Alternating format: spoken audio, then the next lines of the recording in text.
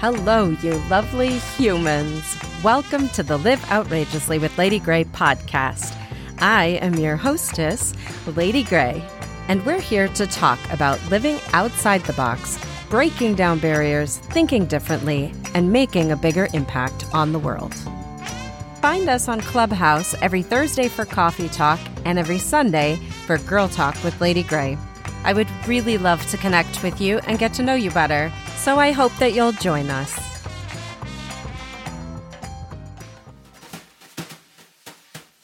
Hey everybody, welcome back. I'm so glad you're here with me today.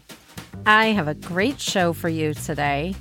We're here for part 2 of Stretching Our Spirits with Jennifer Brannon and exploring a more deep and integrated spiritual path. Later on in the program, we'll take a little brain break and I'll share with you some of my favorite things, including some fun trivia about Miss America and its history. Towards the end of our show, I'll be talking about why, as a world changer, you should be daydreaming more and how important it is to explore different brain states.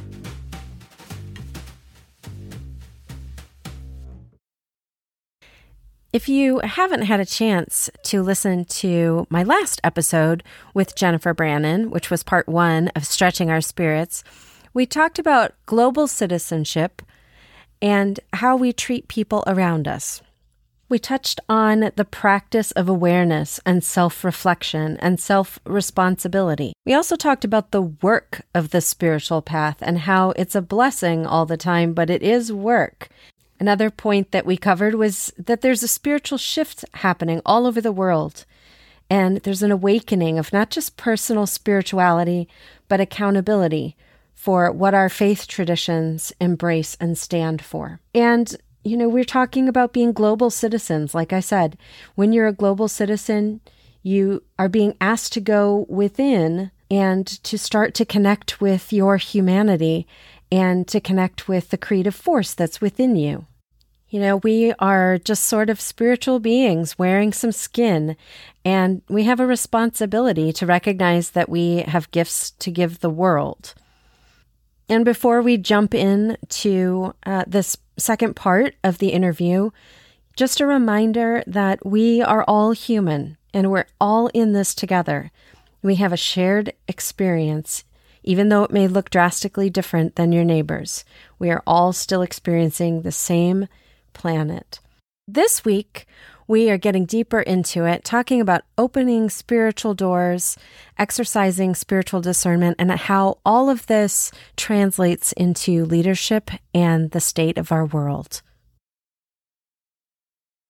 So one of the things that has been very confusing for me is this idea that I knew things.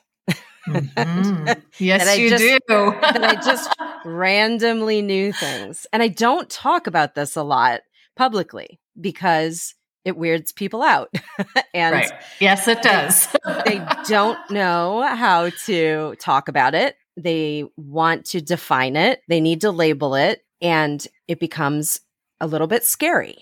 And so when I was growing up in the Christian church, there wasn't any kind of talk about, quote, spiritual gifts beyond like leadership and administration and some other things, right? I mean, that was it. It was like how to run the church. Right. Those were spiritual gifts.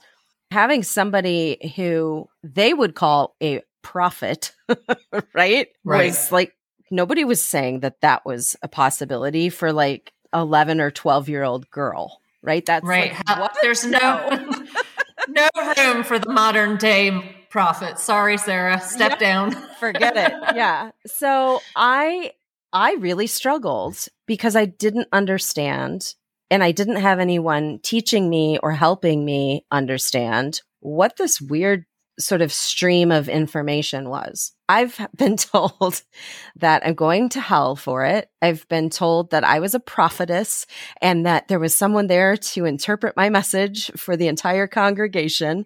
I've been told that I needed to be exorcised because I was possessed by a demon. I mean, I have had every possible explanation for just knowing some truth, right? Yeah. Just having a message or something that I feel like has been placed on my heart for a reason, that has downloaded for a reason.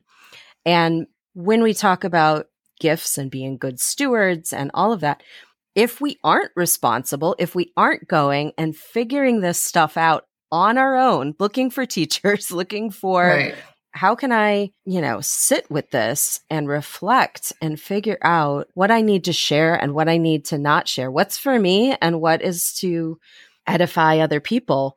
How do I parse that out? If we are not doing that work, that spiritual work, then we just become like this spout off, Right. where everybody's like, oh gosh, here they go again. They definitely have something to say about that, I'm sure. Right. Or you end up inside this shell as like this recluse, where you don't know how to talk to people about what you're experiencing spiritually. And I'm bringing this up because I know that you've gone through some of this yourself, and can speak to that.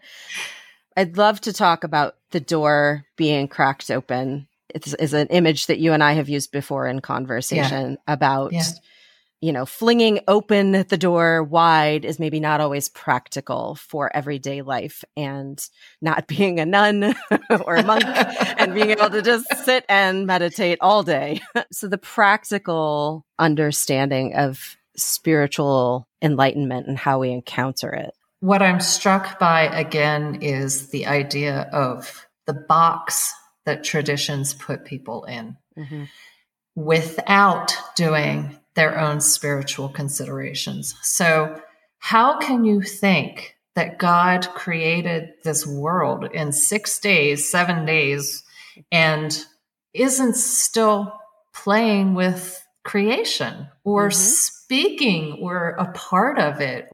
My worldview does not work that you wind up the toy and you let it run and you walk away and go, create another world somewhere. Good luck. So I think that there are lots of us out there who feel boxed in by the traditions. The people who are not doing the work are very afraid of that realm, that reality. What I did was go into my shell, right? I had all kinds of experiences with energy and another level. And I went into my shell, didn't talk a whole lot about it. I trained, did a couple shamanic workshops. And that's where I started to recognize that there is a language for this. There is a reality that is a tradition that's been around for a long time. And anything that's been around for a long time speaks a lot of truth to a lot of people.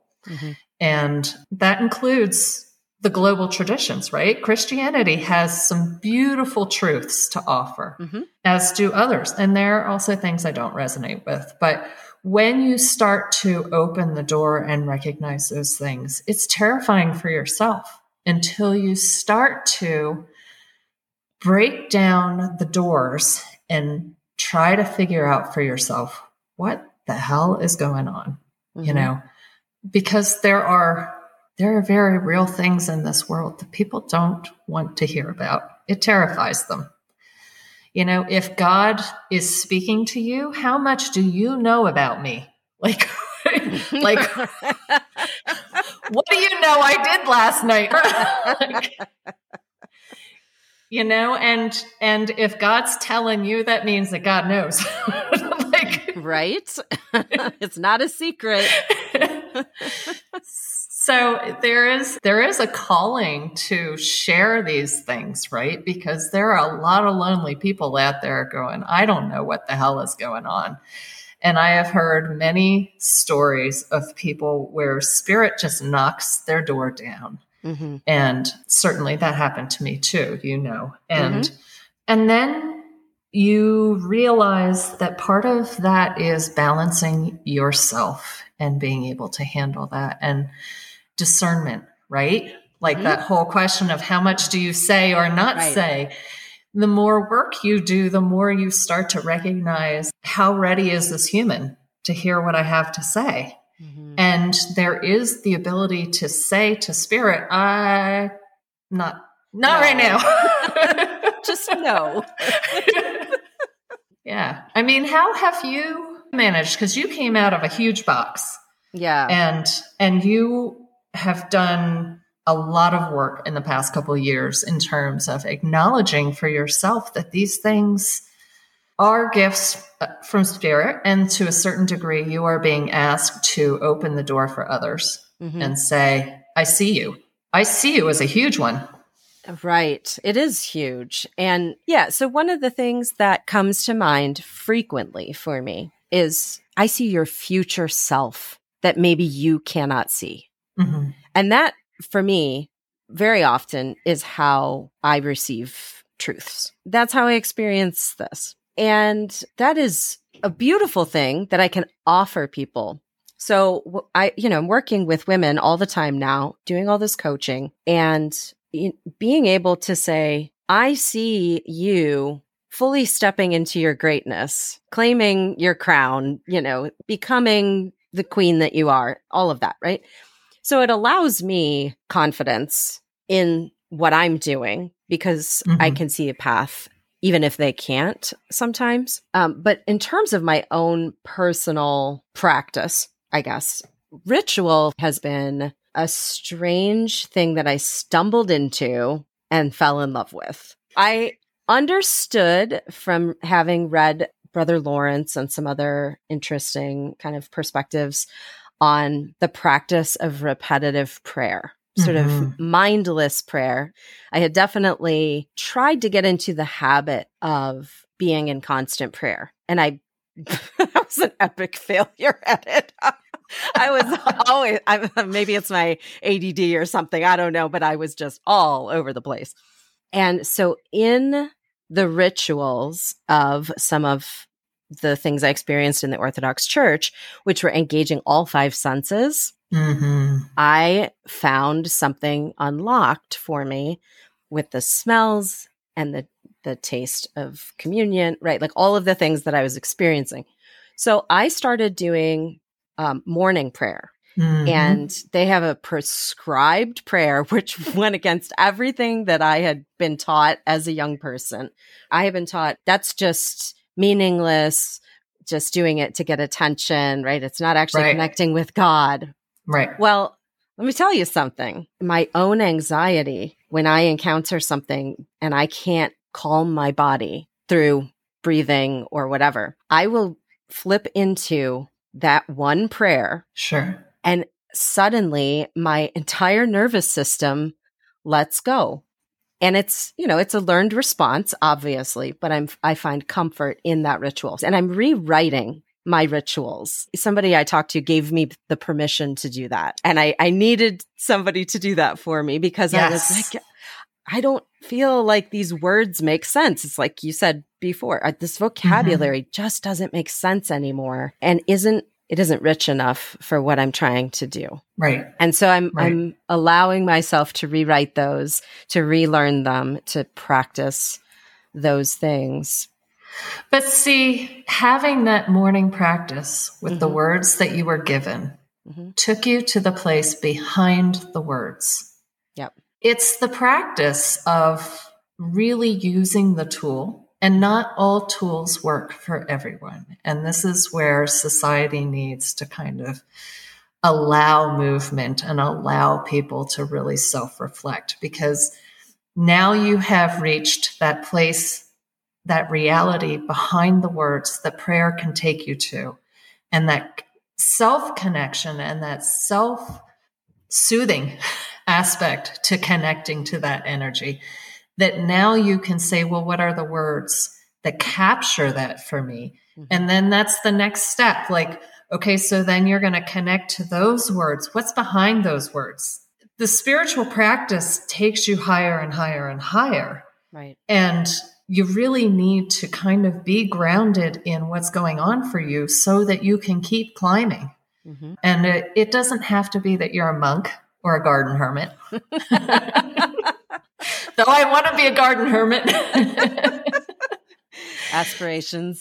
It's interesting because The other thing that comes to me is that we limit the spiritual conversations to the spiritual traditions of the world. Mm-hmm. And part of what I have realized and recognized is that there are spiritual paths in being an attorney, in being a physicist, mm-hmm. in being a teacher. Holy cow, is that a spiritual path? Right. If you use it. And you are having things reflected back to you and realities reflected back to you. And there are physicists out there who are pointing to a lot of the same things that the faith traditions are pointing to, the miraculousness of this world and the patterns that are here, and can't deny a certain beauty to this creation and intention to the creation when things repeat all the time. Right. So it's important to recognize that you can be a very spiritual person without having a faith-based connection to a tradition.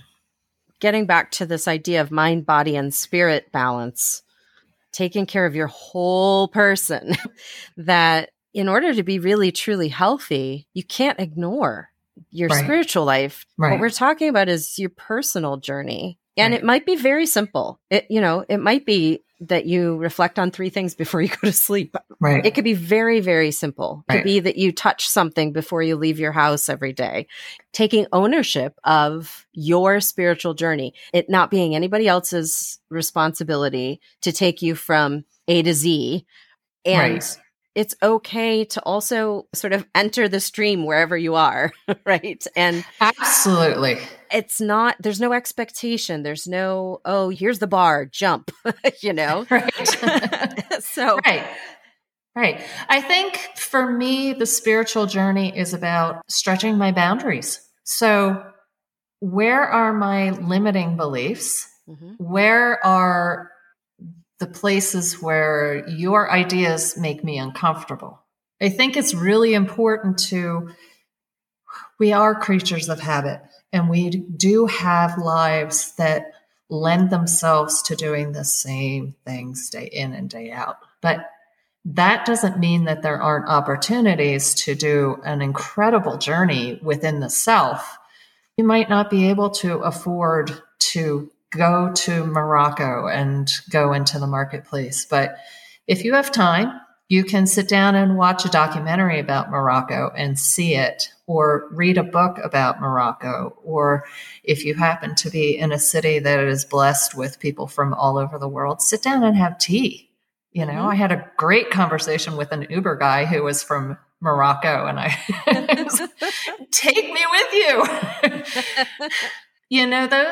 Those are the places where we learn about ourselves. Right. And in learning about ourselves, the more we do that, the more we begin to understand other people, because we recognize that maybe they've been triggered, or maybe they're not having a great day, and we so know what that is. And so we can allow for more, and we can also offer ourselves as a gift to the world more, because we can make up for that lack of energy that somebody else doesn't have to rise to their best selves at the moment. Mm-hmm. It's an invitation. So I think it's really important that the spiritual journey is like you say, you enter wherever you are. That is the blessing of your soul. Your soul journey is yours. And to have permission to rewrite something that you were given, to make it yours. But what I will say is, don't throw it all out, because right. It was given to you in your path to find the layers of meaning to you. So I had to go way away from Christianity, mm-hmm. though I never let it go completely. But I am now coming back and finding the teachers who I feel like have done the work, mm-hmm. and embrace Christian beliefs and paths and words, and also embrace the traditions of the world. And so it really puts it in a global humanity, instead of like, I'm over here in my little church in a valley in the middle of the country doing my thing right. and you're all doing it wrong. That's missing the point. That's a limiting belief. That is a limiting belief. Yeah. Yeah. You recognize when you have a limiting belief, you kind of start to recognize your own humanity of, I'm bigger than that. But culture sure plays a role in putting us in a box. And fear. I mean, just flat out fear. There's so many layers of fear of the unknown, fear of people judging you, fear of failure, fear, you mean to fill in the blank, right? You can just sort of, there's a whole litany of things. And I love the idea that we are willing to step up and acknowledge that we've been unkind to each other. We've been judging each other. We have been harsh and full of hate.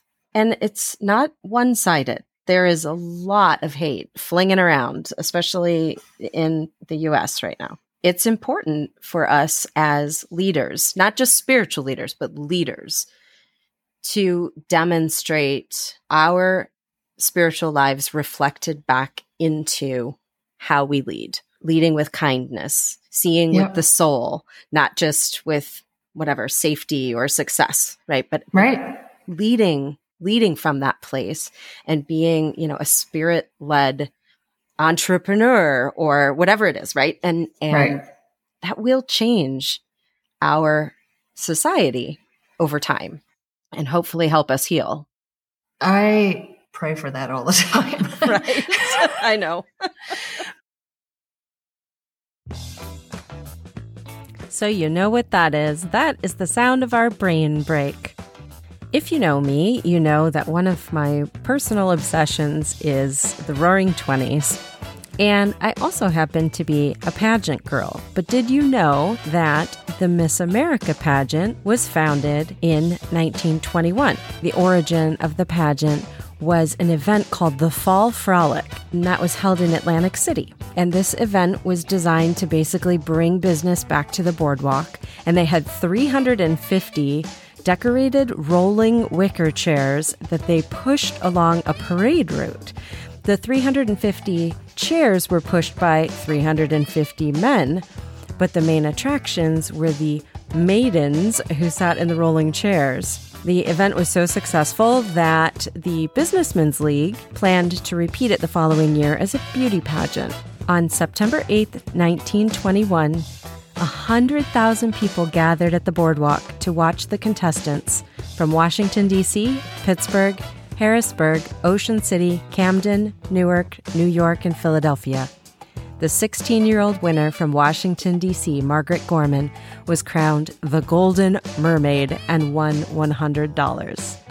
The pageant continued consistently except for the years 1928 to 1932, when it was sadly shut down due to financial problems associated with the Great Depression and suggestions that it promoted loose morals. With its revival in 1933, a 15-year-old won, and that prompted future contestants to be between the ages of 18 and 26. It wasn't until 1944 that compensation for Miss America switched from furs and movie contracts to college scholarships.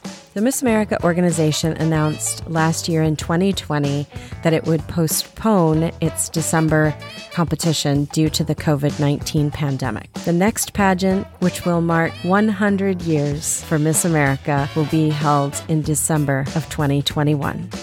And speaking of beautiful, strong women, here is a little bit about an upcoming opportunity to learn more about feminine strength and power with me. Imagine breathing in the romance of the City of Lights with a small group of fellow goddesses on the same journey of feminine exploration and embracing who you are as outrageous women. Join me in the City of Light for Lady Grey's Outrageous Paris Retreat. For more information, please visit paris.liveoutrageously.com. So now let's get back to my conversation with Jennifer about stretching our spirits. And don't forget to stick around until the end for my discussion about the incredible power of daydreaming and why you need to do more of it in your life. You have to have permission, right? Mm-hmm. To sit down and listen, not just to the words, but what is the heart's desire? And if you really sit down and listen to the people who are striving for a healthy planet and a healthy world, they're not coming from a self-serving place that is protected by creating division. If you're a real leader, you want to sit down and you want to listen to what's going on with you. How can we work together to find the common place? Versus a lot of people on the air on all sides are going, they're crazy. Don't listen to them. Yeah. But we're not going to get anywhere until we sit down and start to say, well, obviously you're not a bad person. So tell me what's going on and what you're striving for. What are your concerns? And I think there's more in common than people are being led to believe, because division is power. And that's part of my concern about this time in history, right? We're all on our own.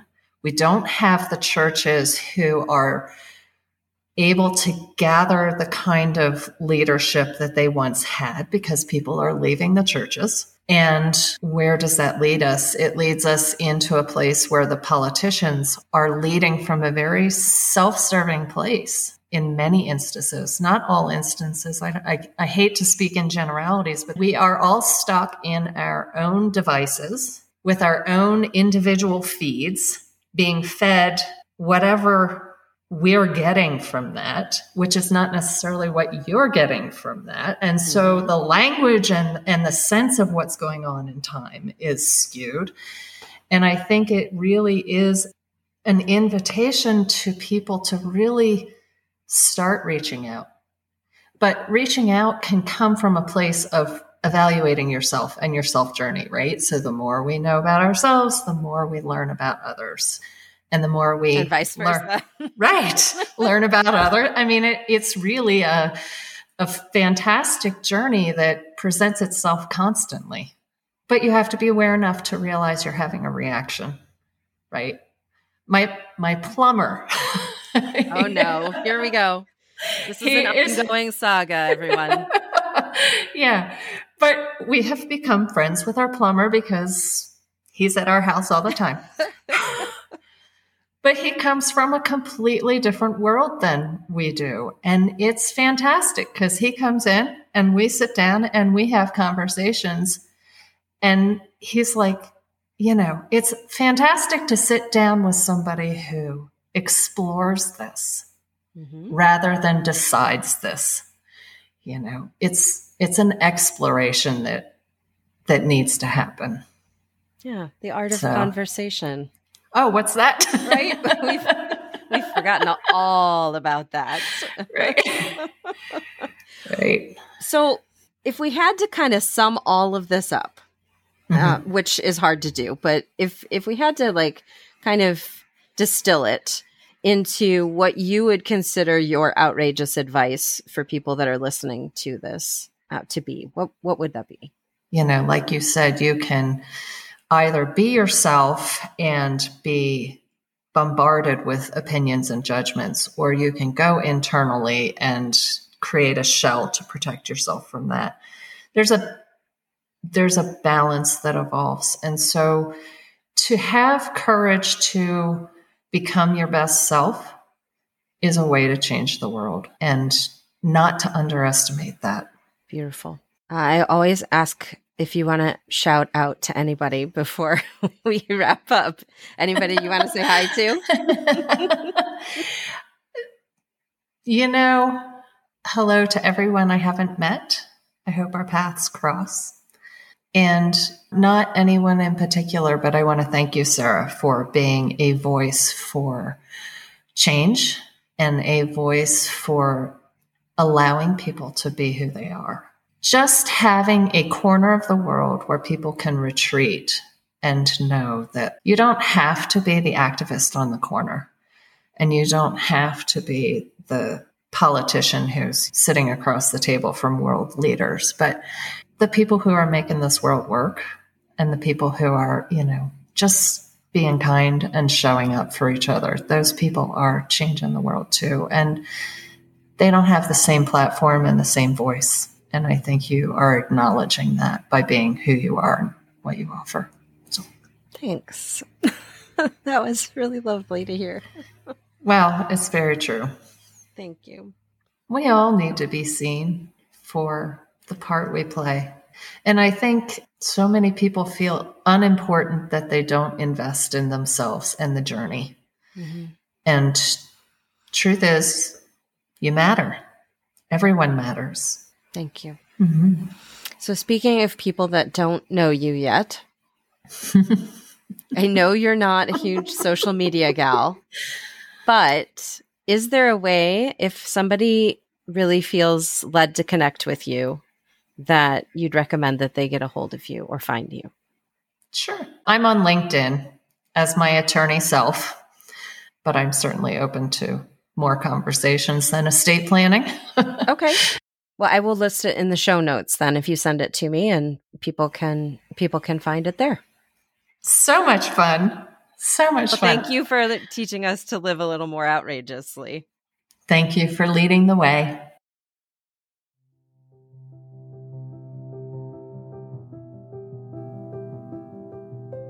Each week, I like to leave you with some tips, some practical things that you can apply to your life.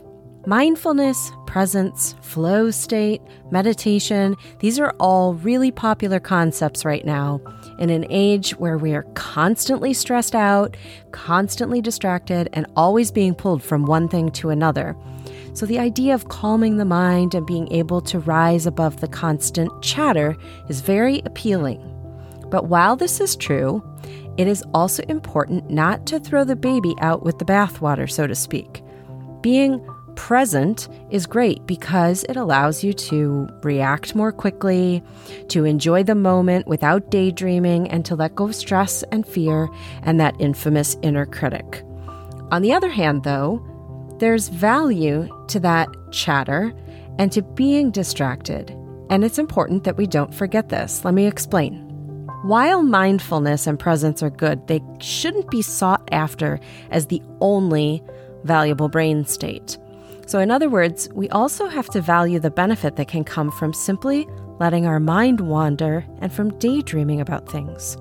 Where mindfulness and flow states are usually synonymous, I'm going to get nerdy here, where they're synonymous with hypoprefrontality, right? That's meaning that the front part of your brain has shut down and isn't working. Daydreaming, on the other hand, is achieved when we engage what I call our default mode network, our DMN. This is a series of interconnected brain areas. Together, all these brain areas are going to allow your mind to wander through memories and ideas while you're busy doing monotonous tasks. So this is why you're often going to find yourself daydreaming when you're walking. And it's this brain state that Albert Einstein credits with his discovery of the theory of relativity. So he attributes his dull job at the patent office that he used to have with allowing his mind to wander so that he was able to uncover ideas that basically changed our world forever. Many other geniuses and creatives and other key influential figures also describe similar processes leading to their breakthroughs and their discoveries. This is also when you and I are most likely to solve the problems that are facing us in our daily lives, or just to imagine some wish-fulfilling scenario in which we're, performing in a rock band or with the Rockettes. And guess what? During all these experiences, you couldn't be further from presence or mindfulness. So the moral of the story here is that we could all use a little more daydreaming in our life. The default mode network or your daydream state is just as valuable as a mindfulness or a flow state.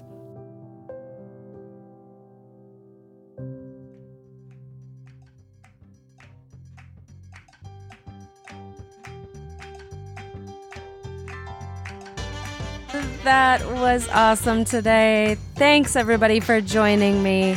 Let's make a difference. Let's change the world together. Let's live more outrageously. please get in touch with me. Email me.